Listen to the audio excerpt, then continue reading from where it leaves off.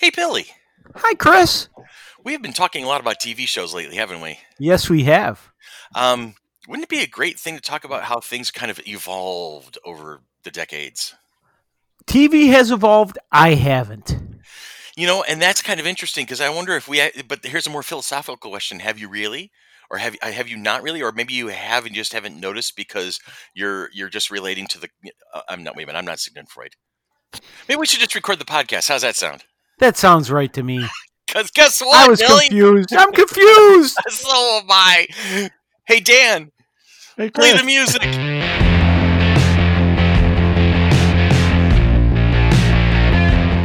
From Rochester, New York, the land of confused people all across the cities, we are Monkey Business, your one-stop shop for everything geeky, and anything can be geeky when you love it enough. Starring Tanya Metris, Billy DeTore, Dan Carmen, and I am your host. My name is Chris Frank. Now in stunning 1080p. Ooh, you're so clear and well-defined. You know what? It's funny because I've actually been noticing I have my glasses updated recently. I got my new pair, and so now it's great to see the world clearly again. And that will, this will be like an 18-month cycle where I will start to adjust and get used to this, and then my eyes will adjust, and then I will need to do a new prescription 2 years later. So it's kind of that vicious cycle. But You Isn't it can weird how see it works? You get- clearly you- now. you- The yeah. rain is gone. there it is. So, but So yeah, like I was mentioning to Billy, we want to talk about TV shows today, and how they have evolved from Leave It to Beaver to Family Matters to I don't even know what family oriented sitcoms there are these days, and I think that might be a very telling kind of. Are there any these I days? don't know. Well, That's the thing. I Well, actually, I have a thought about when we'll save this for a very popular family sitcom that it left the airwaves a couple years ago, but still probably one of the defining sitcoms of the 2000s. And it was supposedly a family sitcom, but I tend to disagree. Which one would that be again? 2.5 Men. Oh wow, yeah, it's definitely. There's different kinds of families that are defined in sitcoms, I think. Right, but then you also have the whole Charlie Sheen being Charlie Sheen. Well, that plus, I mean, a lot of people thought it was a family sitcom, and I guess I'm already starting this conversation, and that like families would watch it, but that show had more dirty jokes per minute than almost anything I can think of. Yeah. And that's actually a change in television in general, I think. Right. I mean, you would not see 2.5 Men on CBS in the 60s. No, or 70s No. or even 80s. So we'll talk a little bit more about that after the break in the long segment today. And but before that, how are you guys doing? How have you been this week? I've been doing okay. Yeah, all things considered. All things considered. And I've been hanging out, not doing much of anything, going for walks and. Now you have not returned to the Record Archive yet. No, I haven't yet. But you've been doing writing for them. Yeah, I do that, and that's a lot of fun. Just to give myself a little plug. If you go to recordarchive.com, there's a blog section. I write the blog, and it can be anywhere depending on how wordy I get. And I tend to get wordy. It can be anywhere from a couple paragraphs to I need a second internet to finish up this thought. And this week's I thought was pretty good. I think it was a pretty funny column and kind of interesting. And so go to recordarchive.com and click the blog if you get a chance. It's the place to go. Yeah. So I do that. Yeah, I still remember Dick Storms in the big record costume. Yep. Yeah. They stuck with us here. We still talk about him now. Is he still with us? Is he? Yes, he is. Okay, good. Yes, he is. He is definitely a character. Yes, he is. He's a good guy. How about you, Daniel-san? I'm doing okay. Just working as usual and getting ready for the next stage of stuff happening with my life with radiation on Monday. So Yeah, no, that's the big news. If you've been following Mhm. FC3 at all on our Facebook, and I don't think it's been on our Facebook at all. We oh, it haven't hasn't. talked No, about it this. hasn't been out in We our. haven't talked about this at all. It's not on my personal Facebook, but I'm so used to talking about it now that it's just I keep forgetting who knows and who doesn't. So I didn't want to like just throw it out Blurt there. it out there. Yeah, I didn't yeah, want to blurt it out there. Oh, there's yeah. Tanya. Hi, Tanya. Hi. But We started without you, Tanya. That's okay. My tummy's off. aw, Yeah. but yeah, you're kind of going through a thing there, big man. Yep, got a rectal cancer here, and Mhm. starting radiation on Monday, so it'll be fun. So by the time this airs, I've been going through it for a couple days and Well, see what happened. we're all here for you. Mhm. So is it every day?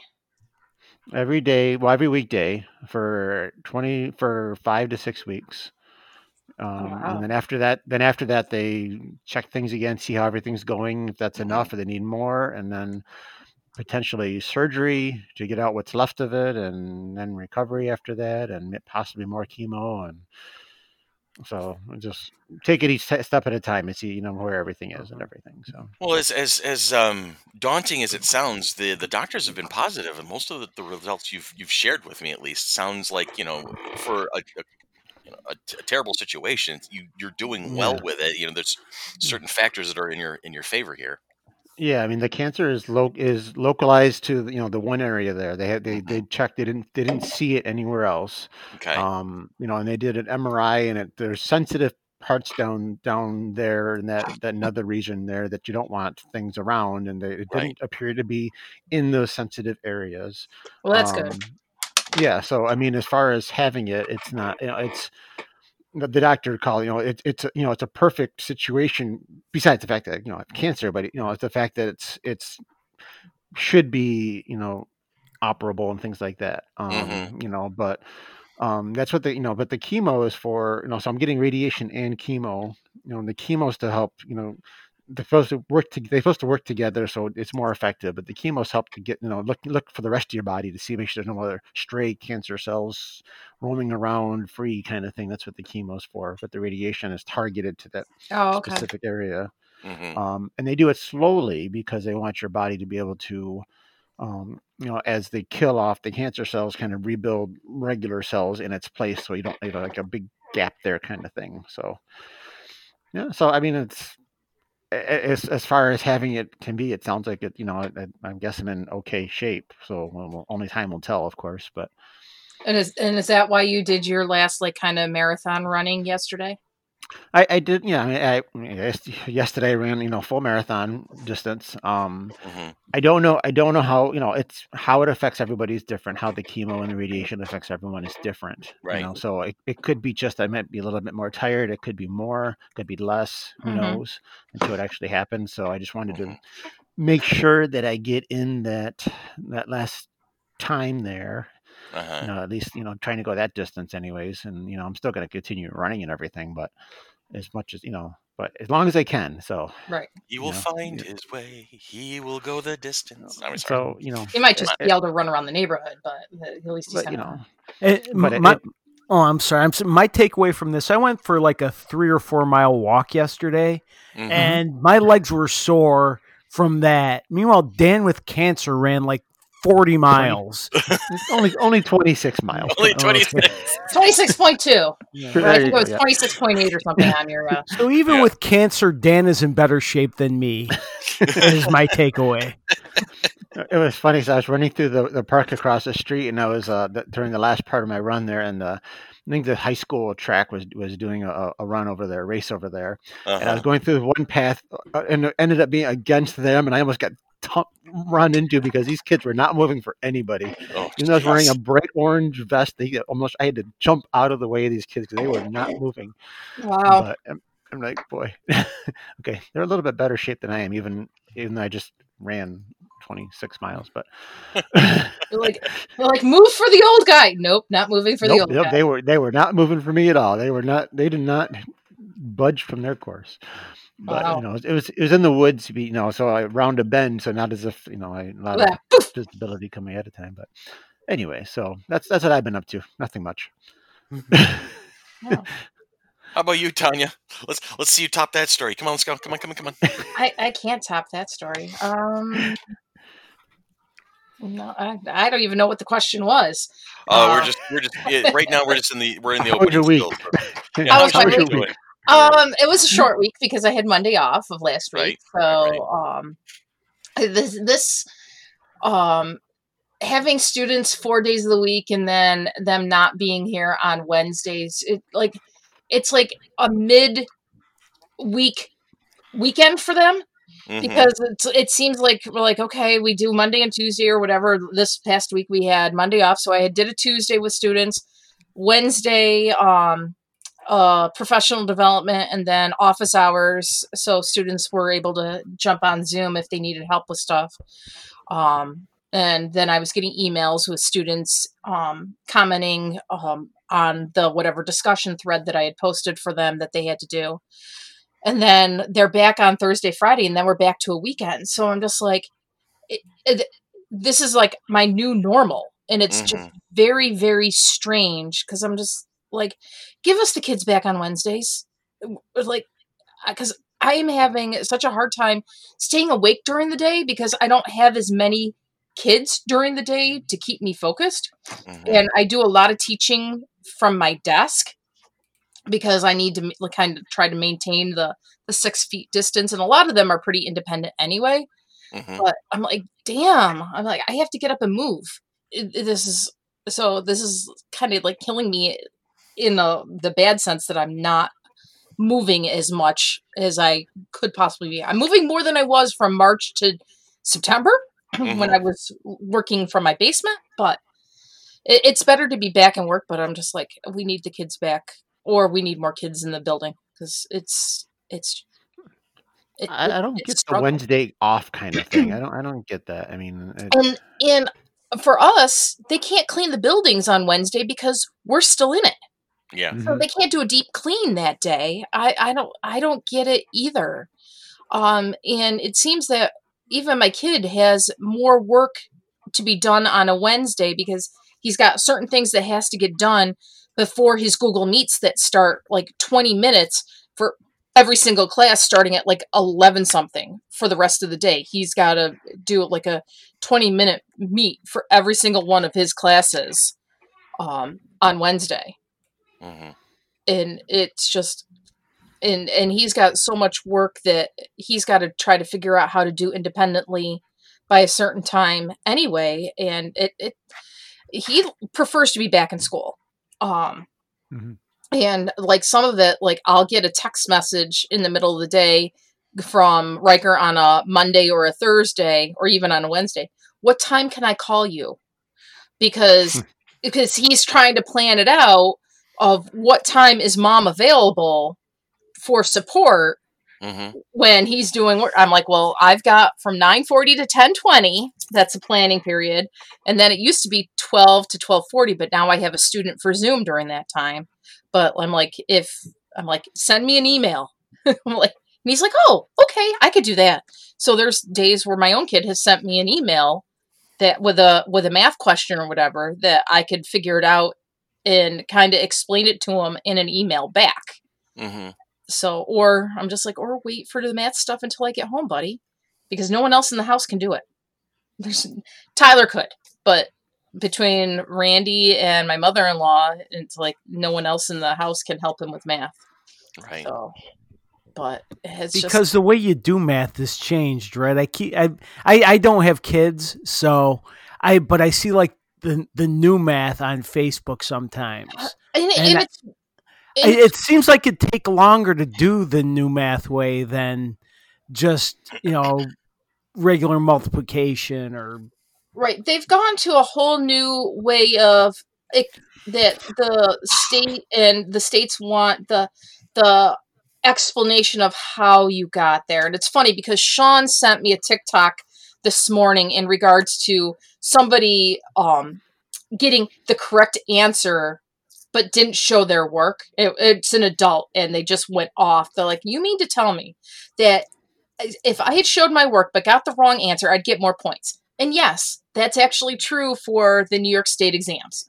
If you get the wrong answer, but you get an answer based on all the work that you did and all your work is right, you're going to get more points for that question than you would if you just come up with the right answer on your calculator and didn't do any explanation. Because it's all about the process. And then the person goes off. So mean to tell me if I built your house and it was all blah, blah, blah, blah, blah, blah, blah, all whatever, you would still pay me? And he's like, no, I wouldn't pay you because it's wrong. Then give me the points for the right answer. So it was just like one of those type things. And I always show the students that there's multiple ways to do something, because we're in algebra, we're in consumer math, we're doing all that real life stuff. So I have them put their work down just so I know what numbers that they're using. So I had a student that got the wrong answer because they reversed something or whatever, but his math was correct for the numbers that he used. And his process was correct. He just somehow, like, because they were doing weekly pay or something. So I think they just didn't necessarily use the right piece rate numbers. So they calculated on what each person individually did, not the whole group. So like, okay, so there's the conceptual error, but his calculations were all correct based on the numbers he had. I didn't double penalize him. I penalized him once, but I didn't do it a second time, because even New York State says if the process and procedure is correct, you can give them credit even if they made like a conceptual error like once. So it's that type of thing. But I totally have digressed off of the thing. But yes, there is this like new way of teaching. Apparently that was a digression alarm. You're showing your work, Tanya. You get extra points for that. Okay. Yeah. Well, and I don't know. It's like when they show like the regroupings and the things like that, where you see the whole new math where it's 357 times whatever, and you're showing the 300 times the 50 times the 7, whatever. I'm just picturing that Facebook thing, and then someone else has doing it the old school way, or like, yeah, it takes less time.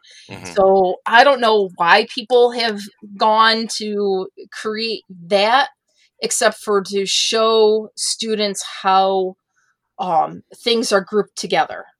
I don't know, like there's the 300s, there's the 50s, there's the 7s, to show the place values of stuff. I don't know. I don't teach the elementary math. I'm like, by the time you get to me, you're using a calculator. So let's not get held up on the calculations.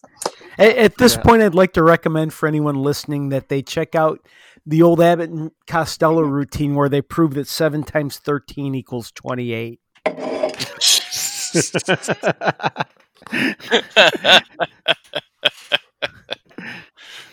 Thank you for that, Billy. And in other news, and we'll jump to break right after this, I have a cat. Yay. Yeah, it is eventually going to be yours and not Juliana's. I'm figuring. Yes. I was mentioning that you have gone to the dark side, and then Dan and Billy actually said to the fuzzy side. And and I'm like, yeah. I go, yeah, allegedly it's Juliana's cat, but I have a feeling it's primarily going to be Chris's responsibility eventually. Well, no, Josh has been good about, getting it, teaching us, because he's like the cat aficionado, right? So he's been teaching us and showing us, and he's been working with her already right off the bat. So it's good to have him in the house at the moment. Eventually she'll teach you, so don't worry. Yeah. No matter what he tries to teach him, he tries to teach her. Yeah. Remember, dogs have owners, cats have staff. Right. Yeah, I'm familiar with the phrase. Yes. I haven't spent a lot of time with the fuzzball just yet, but I'm sure that as she that'll happen. Yeah, as she gets bigger, she'll start wandering the house more. Mm-hmm. Yeah, I have a cat and a dog and the vacuum cleaner to prove it. Mm-hmm. Oh, you will. And she's a fluffy one. She's not a short hair. No, she's a long-haired kitty. She's a fuzzer. Yeah, get her used to a brush quick. Will do. I have that grooming mitt that I use on Juno. I'll just use it on Molly as well.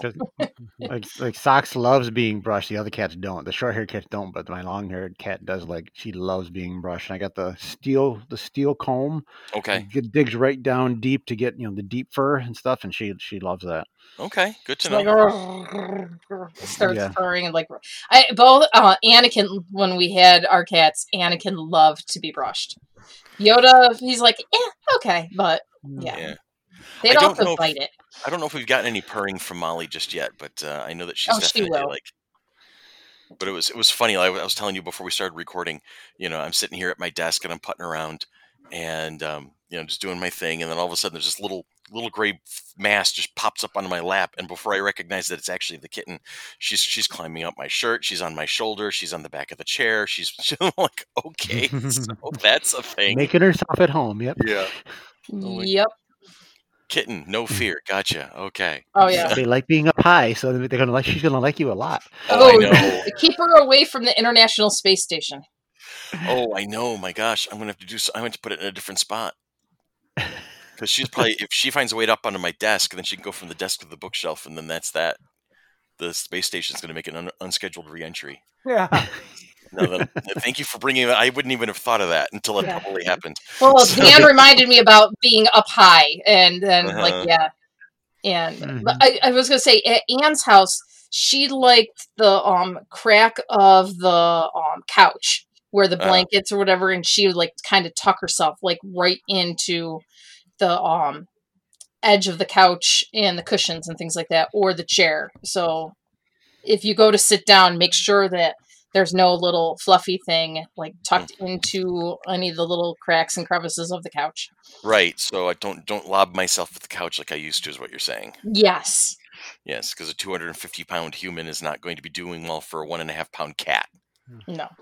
Yeah. Okay. And with your pillows and cushions, she'll get she'll dig right in there. Yeah, she'll be camouflaged.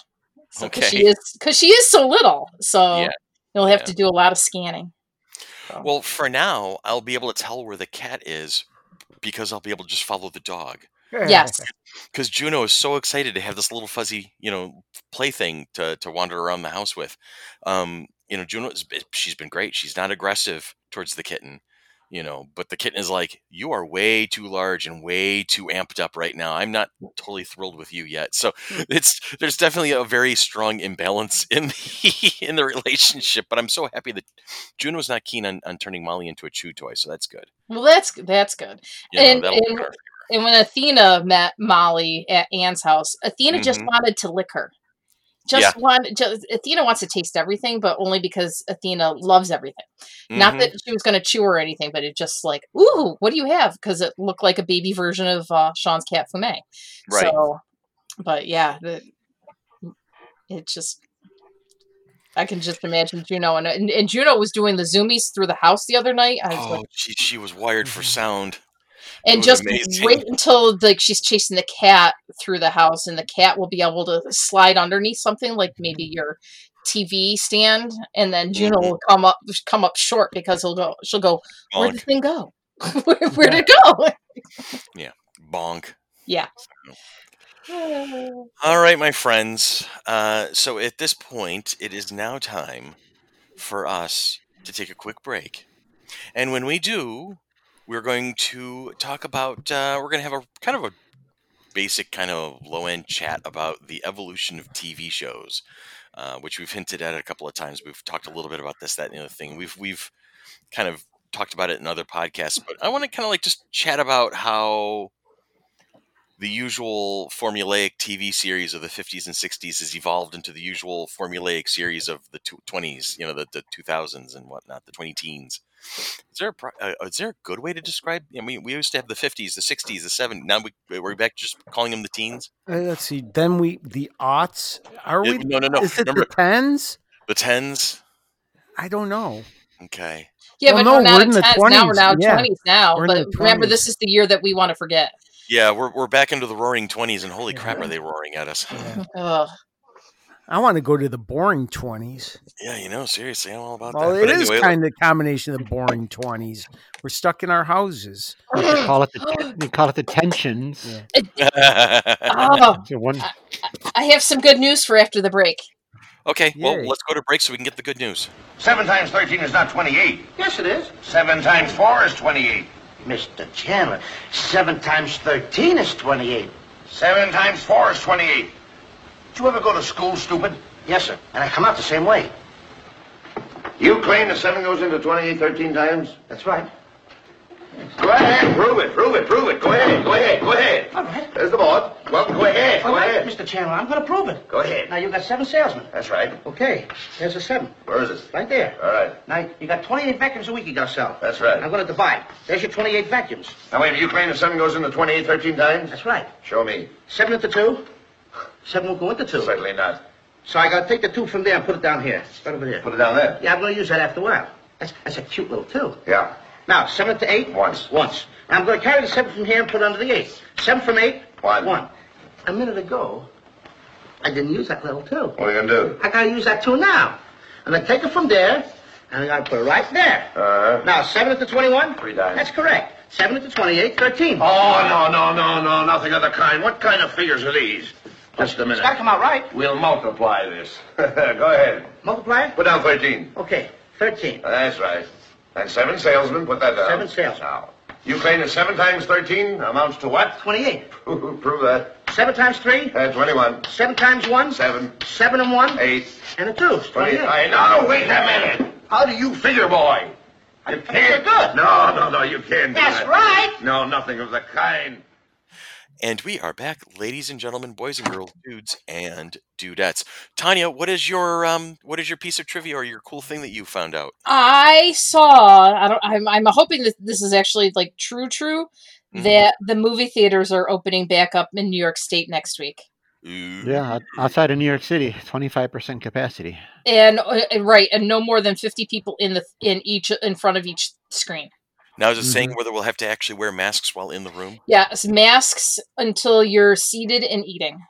Masks and whatever, and that they're eating in the movie theater. Oh, popcorn snacks, right? and Popcorn, candy. Yeah, like as soon as you're seated, and then if you're eating, you can have your mask off. But if you're getting up, moving around, or whatever, and it said something about of course, assigned seating. I'm just kind of going off the top of my head, and that separation between parties. So, but I'm just like, I was just saying on Friday, I'm like, and I was talking to my mom, I'm like, man, I miss going to the movies. I'm like, I could go to Erie, Pennsylvania, like a 3-hour trip to go to the movies, but I'm like, yeah, no. I don't know if I'm ready yet.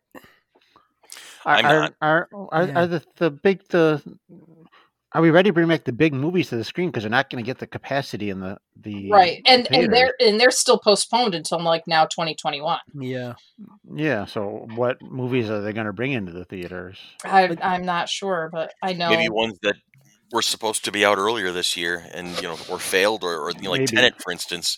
Actually, they tried and it didn't quite work out, so maybe they'll try to bring some of these things back. I clicked a link earlier this week, maybe last week. Either Regal or AMC or both are doing a thing where you can rent a whole theater for $99.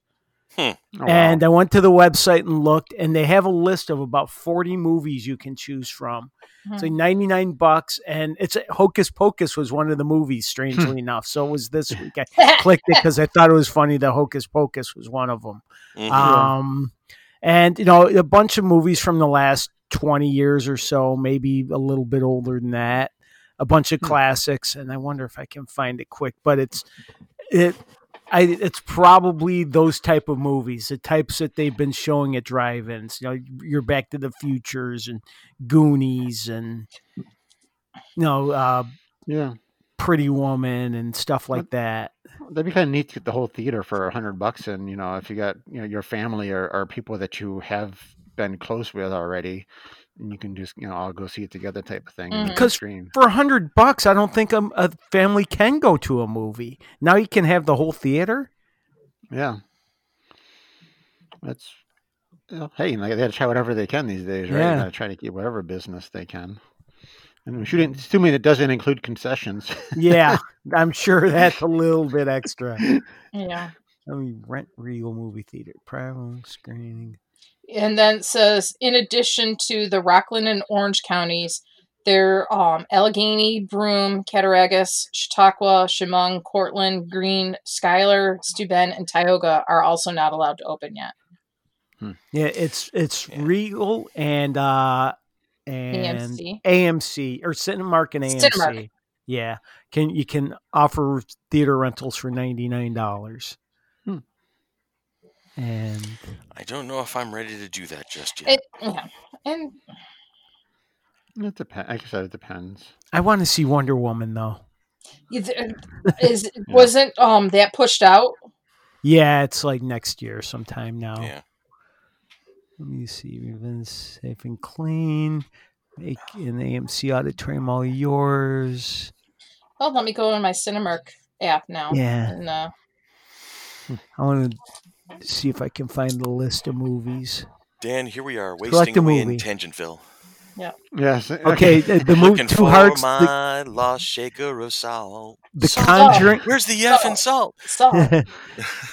The Conjuring 2, Hocus Pocus, How to Train Your Dragon, Jumanji: The Next Level, Jurassic Park, Monsters Inc., The New Mutants, Nightmare Before Christmas, Shrek, Sonic the Hedgehog, Tenet, and a few others are listed. And tell them you heard it here first on FC3 Monkey Business. Da-da-da. For absolutely no discount. That's right. And we get no credit at all. So, you know. Keyword. Private gaming party also. Ooh. Host a big screen video game party for up to 20 guests. Play on the ultimate larger-than-life gaming screen with fast internet speeds, enormous movie quality images. $99 for 2 hours of play. Yeah. $99 at amctheaters.com, keyword monkey, and it'll still be $99. Oh, boy. Well, he's not wrong. I mean... That's right. Yeah. All right, so what are we talking about here? TV shows? Yeah. Uh-huh. Like here's let's do the jarring juxtaposition. You know, you have Leave It to Beaver as the quintessential family, you know, we'll say sitcom for the most part because of the quote unquote hijinks that you know, and that was the 50s and 60s, right? So that's what everybody thinks about. Yeah, Happy Days, you know, and you have in the 70s, you know, that's the family comedy. And then, you know, in the 80s and 90s you had this jarring watershed of how the tenor has changed with Married with Children. Okay. Yeah. And then, you know, but it was still a family though, but it was still, you know, a lot. I mean, what do those things have in common for a lot of them? It's, you know, mother, father, and, you know, a couple kids or more. I think The Simpsons. Yeah. Oh God, The Simpsons, yeah. They've been around forever. Yep. And now it's moved on to what we see now in the aforementioned naughties and teens of the new century, the naughties. So, what are the current sitcoms? Because I tend not to watch regular great TV. Question. I know, like Big Bang Theory just ended, and Young Sheldon is on. But that might be the only sitcom I can really name. Is Young Sheldon your Leave It to Beaver of the 20 teens? You know. Well, I just finished binge watch. Well, not just finished, but we binge watched Brooklyn Nine-Nine. That's not a family sitcom, but it's a sitcom. So it's your that's your workplace sitcom. Yeah, that's the workplace sitcom. Yeah, exactly, like The Office before it, Yeah. and then since it's revolving around police, you can also trace it all the way back to like the Andy Griffith Show. Yeah, and Barney Miller in the 70s. Barney Miller, yeah, absolutely, Barney Miller. Oh my God, absolutely, Barney Miller. Now I can hear that bass line in my head. Of 2020. Let's see. Where is it? Now, one thing that has changed with TV in general, I think, and this gets brought up every once in a while, I miss theme songs. You used to be able to sing the theme song to the most popular TV shows or hum them. There was instrumentals that were hits. Nowadays, Big Bang Theory might be one of the few sitcoms with a theme song, and I know that one because it's Bare Naked Ladies. Right. Yeah, Ed recently brought Bare Naked Ladies out onto TikTok, right? So he's been doing little tales about stuff, and in one of his first ones, he was talking about how he came to actually write the theme song to Big Bang Theory. He didn't think anybody was taking him seriously. He'd actually suggested that he could do it, but then he didn't hear anything else. If I'm getting the story right at this point, he didn't hear anything else. So he just kind of like went about his business. And then they called him up and they're like, yeah, so we just want to see how you're doing on the theme song. He's like, oh, wait, that's a thing. And he wrote it in like 20 minutes. Yeah. And, it's like 30 seconds on the show, and there's about a 90-second to 2-minute version that's a lot of fun. Yeah. But I mean, back in the 70s, you used to be able to sing the Happy Days theme song and the Laverne and Shirley theme song, and you mentioned Party Miller. That bass line is in my head now. Oh, absolutely, that's a great. They stuck with you. It was a big part of the show, right? Because it was also, in a lot of cases, the origin story. They could explain the premise of the show in about a minute, and that's what the show is about. And then anybody could start watching the show knowing what was going on, essentially, because there was really no such thing as a story arc. Yeah. Right? That was it, because a lot of times, I guess they didn't make the show for syndication, but they knew that reruns were a possibility, so they wanted the audience to be able to jump into any random episode at 11:30 on a Wednesday morning, while it was being rerun. Right. Which is when I used to see all your old, the reruns of MASH or Three's Company or whatever used to be, Different Strokes, which is another great theme song. And the world don't move to the beat, just one drum. Might be right for you, might not be right for some. What you talking about, Billy? Yeah, exactly. A man is born, he's a man of means. Then along come two, they got nothing but their jeans. They got different strokes. Oh my God. I haven't heard that song in so long, but I know all the words. But there's the theme. There's your origin story. Yeah. Or there was nothing really, telling. There was the shows that had no lyrics to the songs, but they had that distinctive, like Sanford and Son. Sanford and Son. You hear exactly as soon as you hear it, you know what you're watching. Yep. The gentle opening to MASH. So that's kind of a thing that really doesn't exist anymore, does it? Is it the theme song? Not as much. Like I said, Big Bang Theory is the only one I can really think of. I mean, The Office had a theme song. A lot of shows just kind of jump right into the action these days. I've noticed. Or they just have like I'm watching Schitt's Creek right now, and they just have they show the title and there's just a few notes of something which you recognize, but it's just like 5 seconds of music type of thing. So it's not really a theme song; it's just sort of theme notes. And Schitt's Creek is a funny show. Oh my gosh, I'm on season 5 now. Okay, What service is that on? It's on Netflix. Okay. Because I've heard about it, but I've never watched it. It won 11 Emmys this year. It swept all its categories this year. The characters are just it's just fun. I mean, it took me a while. I've heard about it for a while, and okay, let me try watching it. And then I'm hooked. Yeah, it takes a few episodes to sort of get the rhythm and the characters, and to let them grow a little bit and let them grow on you. It's Eugene Levy and Catherine McCormick. Catherine O'Hara. Catherine O'Hara. And his son, Eugene Levy, and his son is doing Daniel Levy. Okay. Daniel Levy created it, and he's brilliant in it. Oh my gosh, they're all it's just unique, fun characters. Well, they all come from they're all from the Second City. Yeah. And SCTV and Chris Elliott from the Letterman family. Okay. So there's some good genes in that. There are very good genes, yeah. When Tanya suggested the topic, and the first thing that popped into my mind when I was thinking about it was just the difference between the then and the now. And and then if you're thinking about TV like during Eisenhower and Kennedy, a lot of the TV was very not so fantastical, but a very, very strong ideal. Right? Like here's your golden age, and we're gonna do the Leave It to Beaver. We're gonna do, Gunsmoke, and we're gonna do the Rifleman, and here's our ideals of what we thought these particular eras should look like, and here's everything nice and neat. Here's the perfect thing. The hijinks are not too dramatic. The stuff that Beaver gets, the trouble that Beaver gets himself into is nothing compared to what Bart Simpson does these days, right? So, you have this kind of simple, gentle elegance, and that has transformed over the decades into we want to steer away from that fantastical and that ideal, and we want to look at the ridiculous. We want to look at the real. We want to look at the grit. Dragnet was, very stoic and serious, but the bad guy was always caught. And people, and the good guys were always good. The good guys were always good. There wasn't an ambiguity like in The Shield or The Wire, or Chicago PD. Yeah. And now we look for that. Everything has to have that edge and that grit, and that you can't trust anything, because that's a reflection of our society in its own way. I mean, look at, you have the reflection of the society that they wanted back then and the reflection of the society that we have now.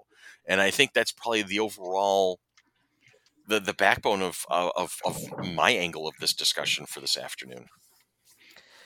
And one other thing, and you mentioned it before, is the story arcs. I mean, yeah. If you compare, like I was watching the Batman 66 yesterday, and at no point is there an origin story for the Joker, or really any reference to how Batman and Robin know the Joker, the Penguin, or Catwoman. And even like in a season 2 episode, they don't reference something from season 1. It's just, every episode is its own individual self-contained story. And even like in Star Trek, the original series, they didn't, I don't think in general, reference any previous episode, where now, even starting with Star Trek The Next Generation, there were sort of continuing story arcs and references to past episodes. Whereas back in the 50s and 60s and even 70s, there wasn't, every single story was self-contained. Yeah. And there was never any callback to something that happened before. Yeah. Which was always weird to me, because if there was a particular episode that had some sort of serious consequence to one of the stars, like if one of the action things, they got shot, or one of the, they got, some sort of an injury, but then the next week they were up and around, they were fine, no reference to ever being wounded, never having any issues. You had this massive argument amidst the family, but they all worked it out, and that's fine. They never refer to it ever again. But the key to that is what you were saying earlier about syndication. The writers and the producers and the people who made the money and crafted these shows and gave them the green light understood that, there was going to be a certain shuffle, like episodes 1, 2, 3 in syndication will be aired 3, 1, 2 or 2, 2, 1 sometimes, stuff like that. So having those story arcs was a bit of a challenge. You can see how, like for instance with Sci-Fi Channel, they struggle sometimes, because I know they want to show these shows in the proper order, but sometimes they just don't, and it makes it very confusing. But the story arc is a thing that it's people look for it now. They want it. It's more important to them now. Doctor Who fans have understood the value of the story arc. I mean, yes, there has always been the planet and time frame of the week, but there's always been something lacing underneath, even from the beginning of the Rebirth with Christopher Eccleston. There is some sort of an arc. Even when Stephen Moffat said, no, there will be no major arc this year. There was, he was lying through his teeth. But we look for that. Star Trek Discovery has been in my opinion, very successful with that. I mean, there's a lot of people who speak out against Discovery, but they're, in my opinion, wrong, and that's fine, because I'm right. Anyway, but you see these arcs, and they tie the whole thing together. So is having episodic better? Is it worse? Do we need an arc now? Is it just we were so used to it? I think, and back to sitcoms, I just thought of maybe my favorite sitcom of last, God, I don't even know how long, but The Good Place. over the course of 4 years, it tells basically one story. Mm-hmm. And I wouldn't want it any other way, but I'm glad. But you have to see every episode. I can't tell someone just start in season 2, episode 4 or whatever.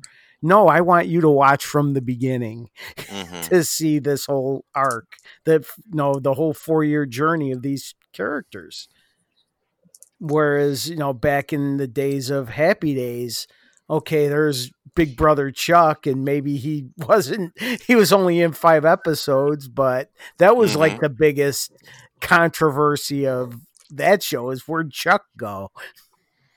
And if you missed the first season, you never saw Richie's brother Chuck again. Yeah. I'd forgotten about that. Yeah. I'd forgotten about that. The Good Place is probably my favorite show of the last bunch of years. And to see the evolution of those characters is really important. That's a thing. That's another point to the evolution of the personalities of the characters themselves. Because do you really ever see that in the older shows? Do you, or is it just that the actor is getting so used to playing that particular person that the performance changes subtly, but it's not really an actual evolution of the personality of the character being played? I mean, Wally and Beaver never really changed. No. Over the course, I mean, they grew older. Beaver got less cute. But awkward teenage years. Yeah. But their sort of character, and they never sort of changed. They were always the same.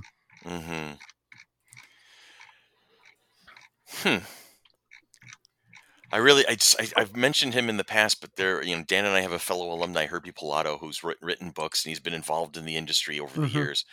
I was going to reach out to him recently, but then he had a series of Facebook posts where he was definitely very perturbed at how certain things have been handled, and I'm like, okay, I don't want to insult him by trying to argue with him at the moment, because we're so stressed out about arguing about things lately, right? I follow him on Facebook, and he is one of the most positive human beings. Yeah, so when he gets cranky about something, it's like, okay, I'm just going to back up now,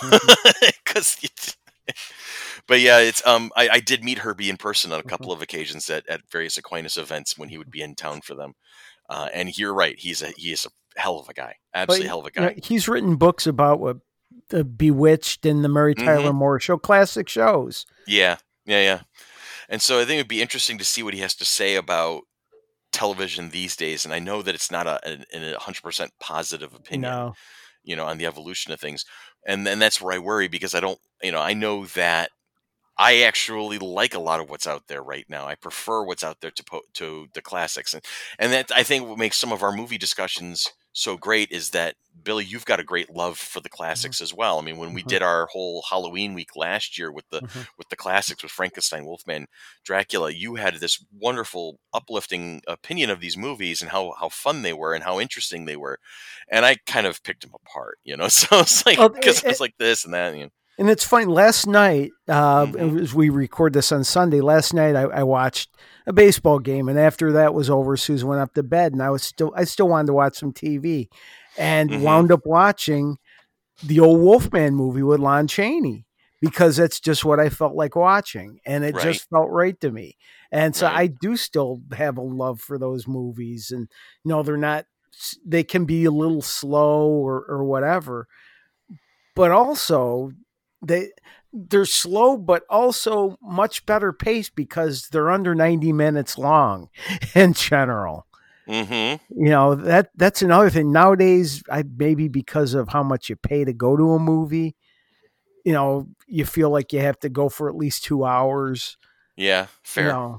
But I like a quick 90-minute movie. You figure the Marx Brothers Duck Soup is like 70 minutes long. And that's a classic. So sometimes you just need a quick blast of fun. That's true. That is a valid point. And I don't know. I guess I keep circling back to the observation I made at the top of the discussion. How our culture has changed and our TV changed with it. Have these shows always supposed to be a reflection of what we are or what we want? Some of both. Okay. I mean, I think it's, yeah, like you said, we've evolved. Our, people's sense of humor's changed, entertainment changed. The cultural norms have changed. Mm-hmm. What's acceptable, what's not acceptable has changed. And I was just looking, I'm like, because I was looking at how TV shows have changed over the past. And it used to be where we had to be in front of the TV at Friday night at 7:59 for the 8 o'clock show, because otherwise we would miss it. True. And nowadays, most of the time with on demand or Netflix or even the streaming services or even the internet, we can pretty much find everything and anything, unless you are a little exhausted and tired and things like that, and you click something that you're not supposed to click. Oh, I see where this is going. Somebody's about to get thrown under that bus, and that somebody is me.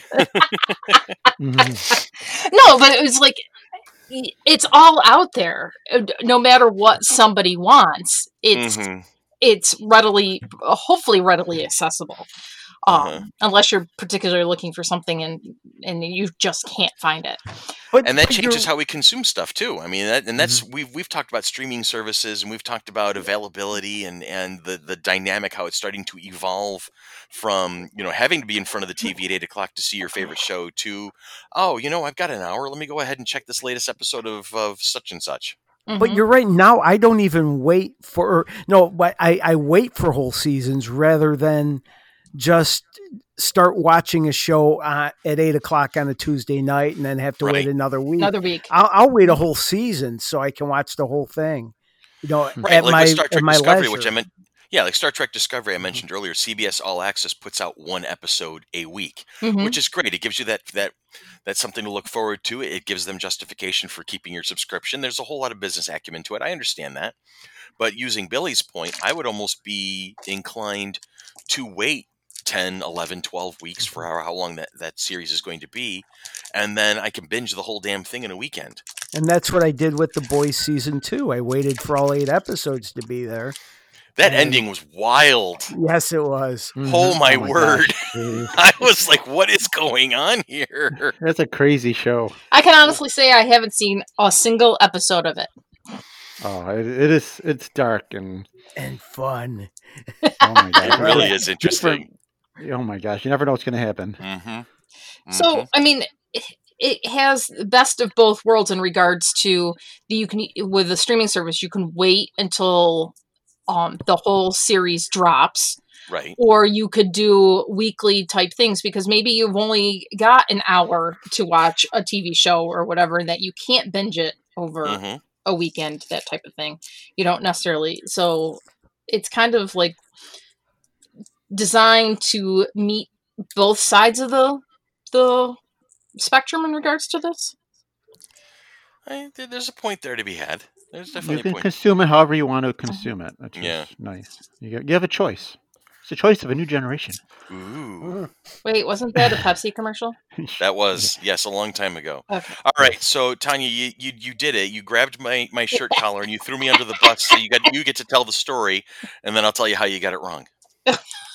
Oh, okay. Now you're also coming from somebody that doesn't necessarily know all the movies and things like that. So, in a future podcast, we're going to be talking about all the variety of Mel Brooks movies. Yes. And all the ones that Tanya has not seen. Because we talked about that. They're like, how have you missed this? Oh, whatever. I can't believe that you haven't seen this. Oh, it's great. Blah, blah, blah, blah, blah. All that type of stuff. So I threw it out there the other night to Chris. I'm like, okay, so when are we going to start Tanya hasn't seen these movies and we've got to educate her on them. So we decided Friday night it was going to be Mel Brooks movies. Yes. And so he's like, what about this? What about this? What about this? And I'm like, well, the damn thing is, this woman has seen more Mel Brooks movies than she's realized. Because I don't know. I go, Spaceballs. Oh, I've seen that one. Okay, Robin Hood, Men in Tights. Oh, I've seen that one. Okay, Young Frankenstein. Oh, I've seen that one. I'm like, what? Right? So I'm going, and now here's the crime. that I'm finding out is that there are very few Mel Brooks movies on streaming services. This is bothering me right now. Because we checked Netflix, Hulu, Amazon Prime. We checked all. We went like all three. HBO Max, I think we checked that one out too.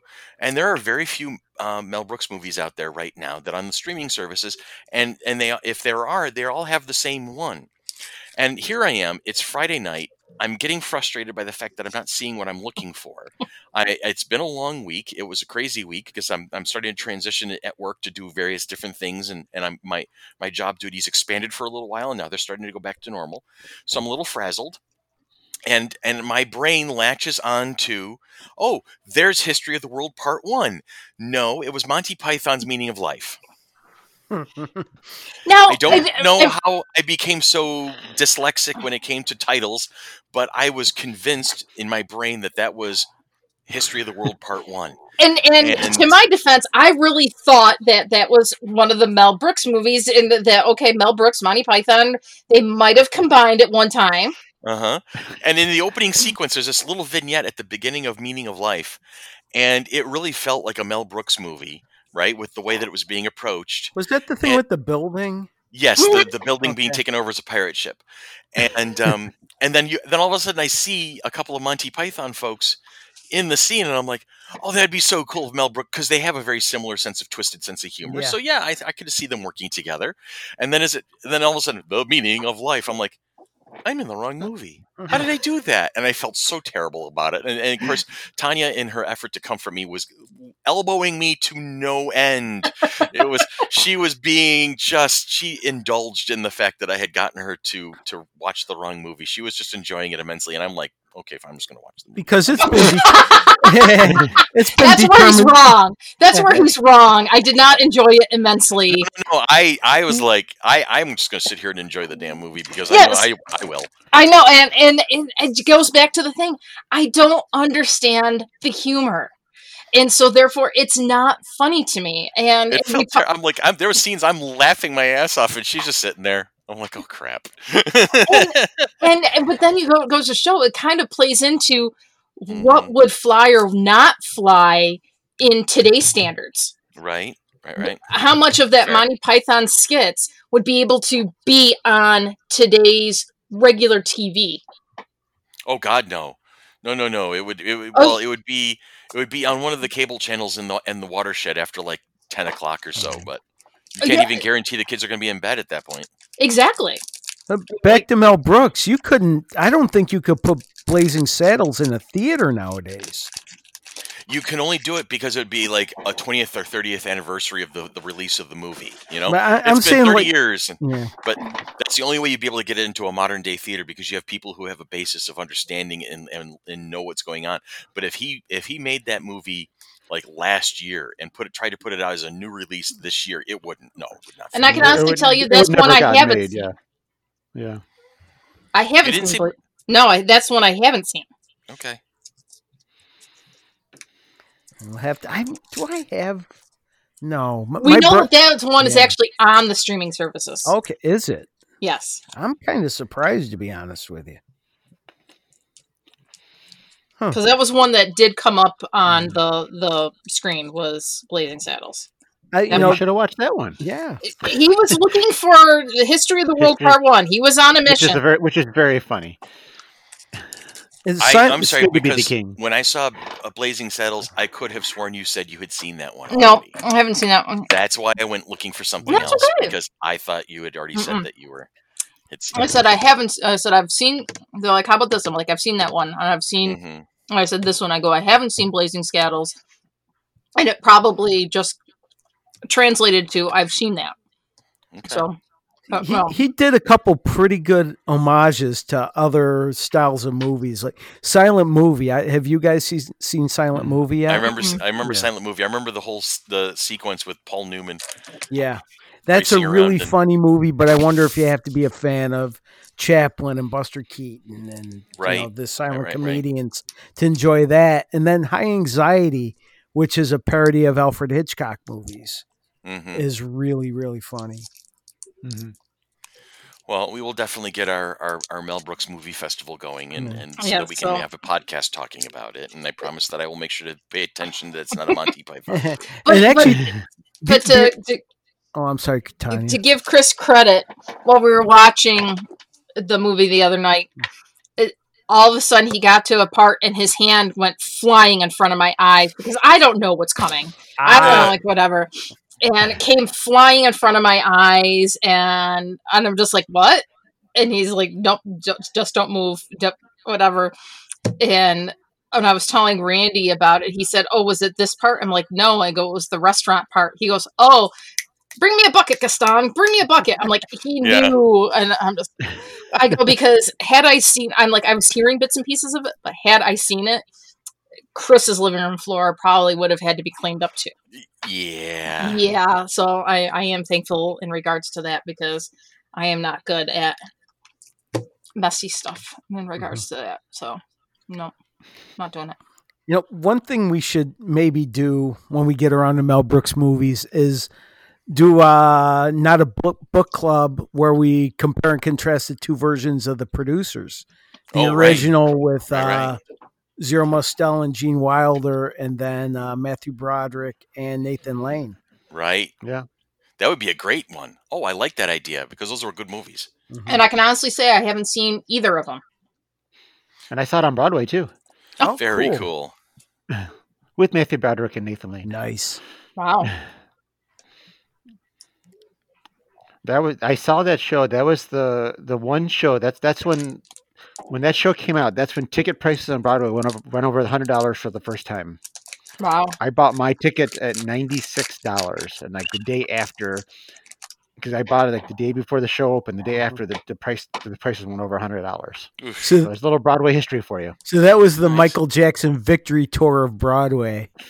Yeah. Or the Eagles Hell Freezes Over of Broadway. Pretty much, yeah, because that's the one, I remember that, because that was like, but after that, prices have skyrocketed since then, so if Broadway reopens, so. Yeah. Well. Not till next June, at least. Yeah. Everything will reopen eventually, but we just have to be, it all has to make sense. That's the thing. It has to make sense. It has to be safe. That's the thing. Yeah. So, but everything will come back. There's always theater. There's always art. Yeah. So did we ever talk about TV shows today? I forget. We did. We did talk about. We touched on the topic. I think we made some valid and salient points.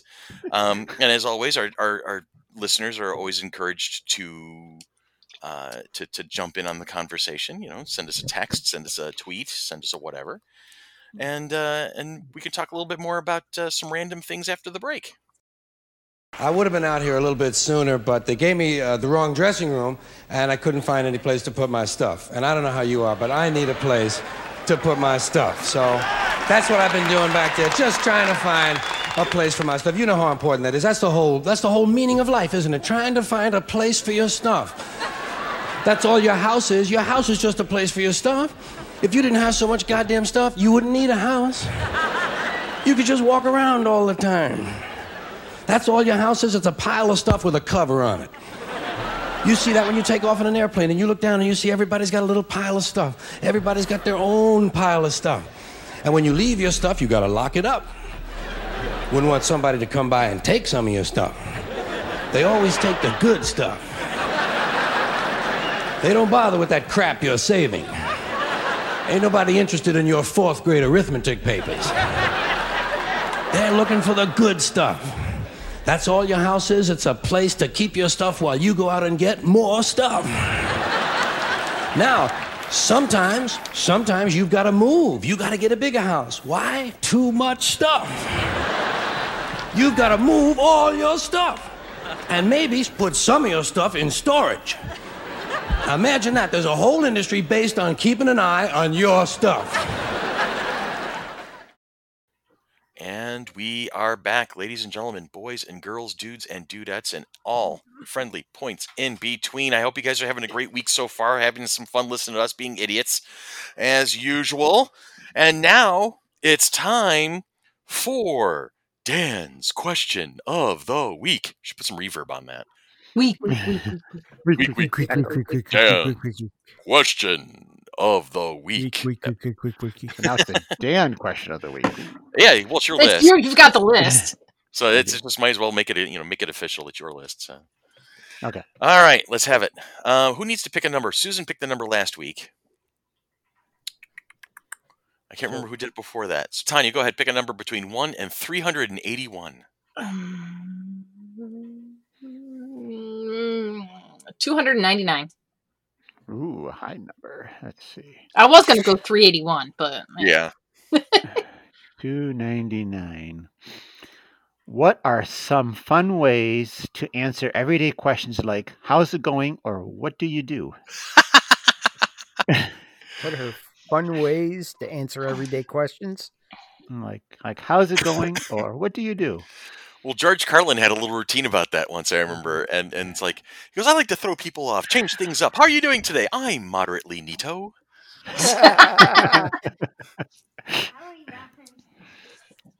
Oh, let's.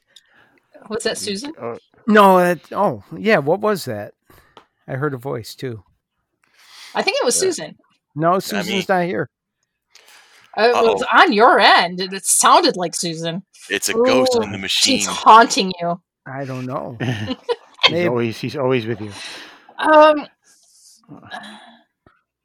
No, like if the students or whatever, if someone says, "Oh, what's up?" Dan will say down. The opposite of down. Or I'll say the sky, the clouds, the whatever, the sun, and they're like they roll their eyes at me, type thing. Because I usually have some type of comeback in regards to that. Or if they say, "Oh, I'm hungry," I'm like, "Hi, hungry. It's nice to meet you. I'm Mrs. Metris," type thing.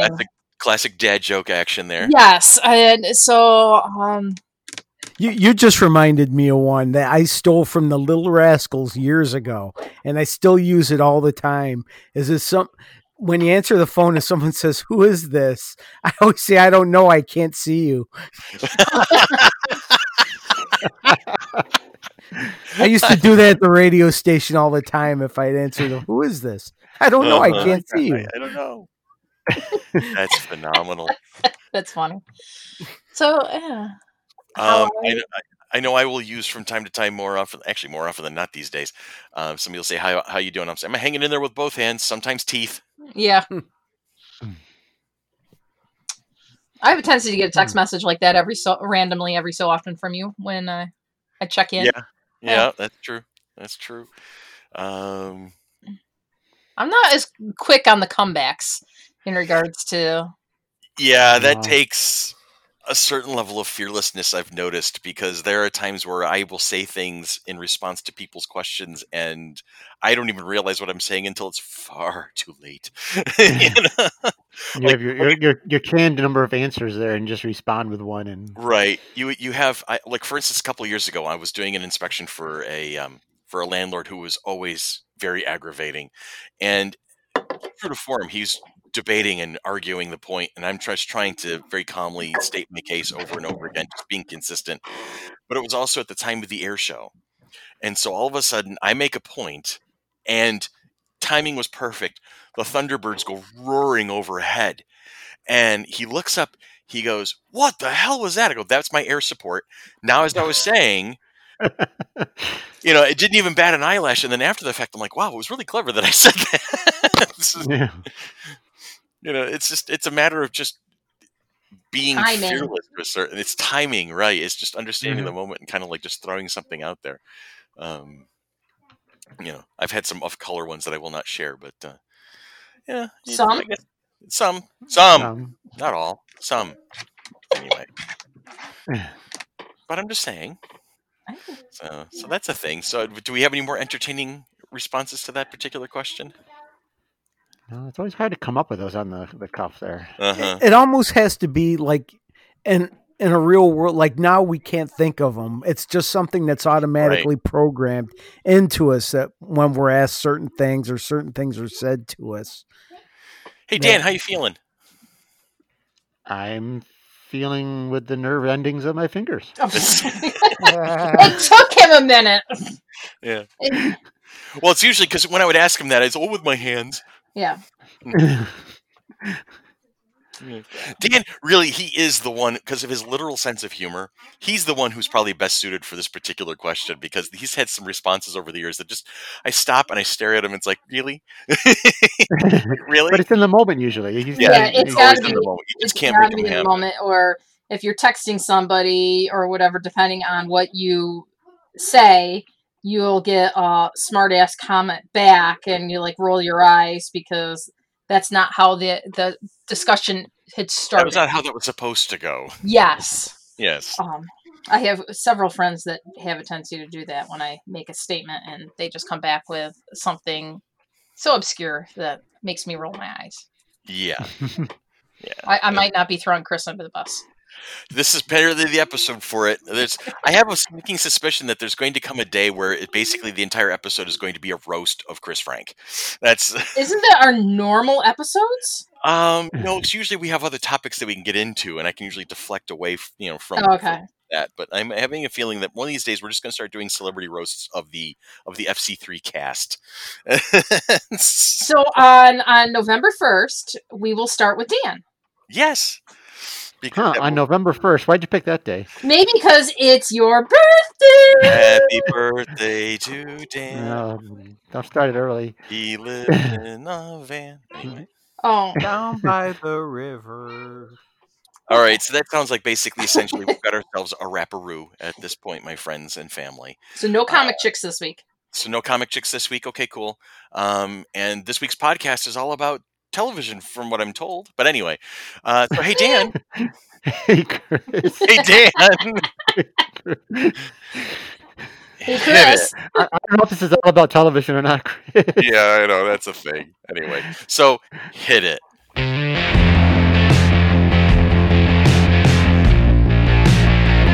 Because this has been Monkey Business, a product of the Mighty Monkey Corporation, purveyors and producers of the Flower City Comic Con.